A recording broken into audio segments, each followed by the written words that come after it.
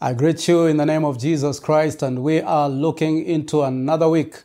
This month, we've talked about royal victory, and indeed, victory is ours. 1 Corinthians 15:57 says, "But thanks be to God, who gives us the victory through our Lord Jesus Christ."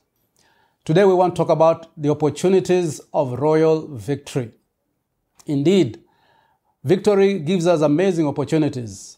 And today we want to look at this story from the book of Acts, chapter 16, when Paul and Silas were in prison.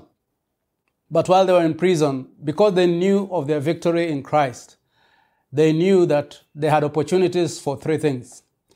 Number one, praise. Number two, performance. And number three, productivity. They were not scared. They were in prison, but they were joyful. And the Bible says in verse 25 that Paul and Silas were praying and singing. They were celebrating. They were in pain. They were challenged. And maybe they were anxious. But they decided that this was an opportunity for them to sing and to praise God. The Bible says in Psalms 103 verse 1, "Bless the Lord, O my soul, and all that is within me. Bless his holy name. Bless the Lord, O my soul, and forget not his benefits." And so they started praising. They started thanking God.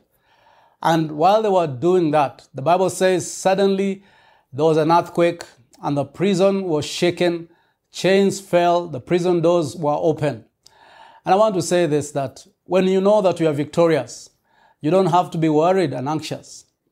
You can begin to praise God, and praise is an opportunity for you because of knowing that you have the victory. The Bible says in Romans 8:37, "In all these things, we are more than conquerors." But not only does royal victory give us the opportunity to praise Him, it also gives us an opportunity to see God's performance. And the Bible says that as they were praising God, there was a performance. God acted. The prison was shaken. And I want to say this, in this coming week, your prisons will be shaken. Doors will be opened. But if you walk into this week complaining and wondering, why did this happen to me? Then you might still get locked. But as you praise God, as you celebrate Him, a performance will happen. Doors will open for you. Your suddenly will come. And God wants you to experience victory, because in royal victory, doors open. Performance happens. And I want to tell you this, you're going to have a testimony. And so the prison doors were shaken and the jailer got so scared, he wanted to kill himself. But Paul and Silas said, "Hey, we are here. Don't kill yourself." And that is when the jailer said, "What must I do to be saved?" You know, God wants to give us opportunities to lead men and women to Christ. God wants that every opportunity we have is an open door to an encounter with Jesus Christ. So don't let the challenges of life pass you by.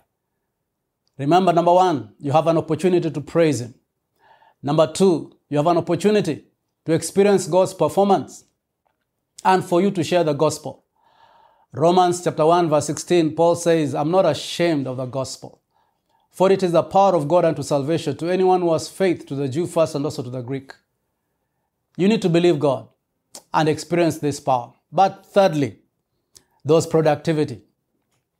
When this man said, "What must I do to be saved?" they said, "Believe in the Lord Jesus Christ, and you shall be saved with your entire household."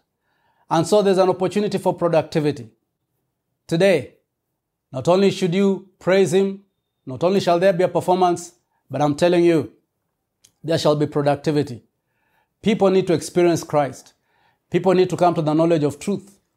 And I want to tell you this, as you enter into royal productivity and royal victory, remember this, praise God, expect performance. And I'm telling you, there'll be a result of productivity. Men and women will come to the knowledge of Jesus Christ. May you enjoy your week. Royal victory is your portion. In Jesus' name.